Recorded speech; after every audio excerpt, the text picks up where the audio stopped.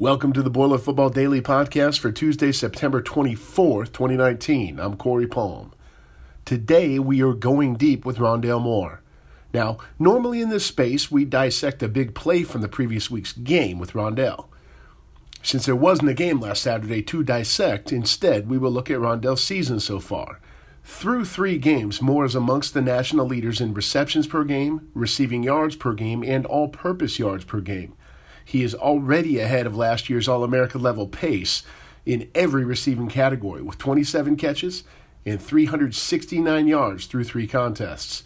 He's gone over the century mark twice already this season and for the 9th time in his career, which is tied for 4th most in school history. He's accounted for 16 touchdowns in 16 career games, sitting just outside the top 20 for career touchdowns in 16 games. That's less than a season and a half, folks.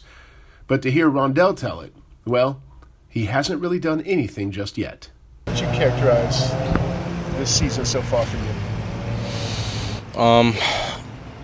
I think for us we need to do a better job of limiting some of our mistakes and continue to strive and get better and do the small things. Do you pay attention to the numbers at all? No.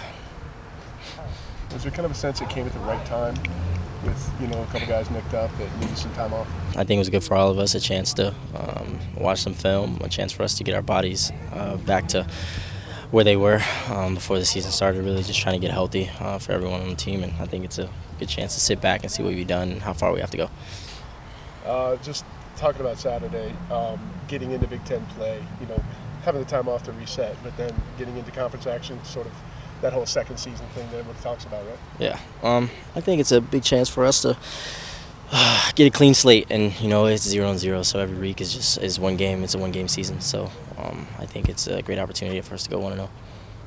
Moore and the Boilermakers take on Minnesota Saturday at 3:30 in Ross-Ade Stadium. There are some tickets available still. You can get those at PurdueSports.com. Tomorrow on the Daily, we'll take a deeper look at the Gophers. Until then, Boiler up.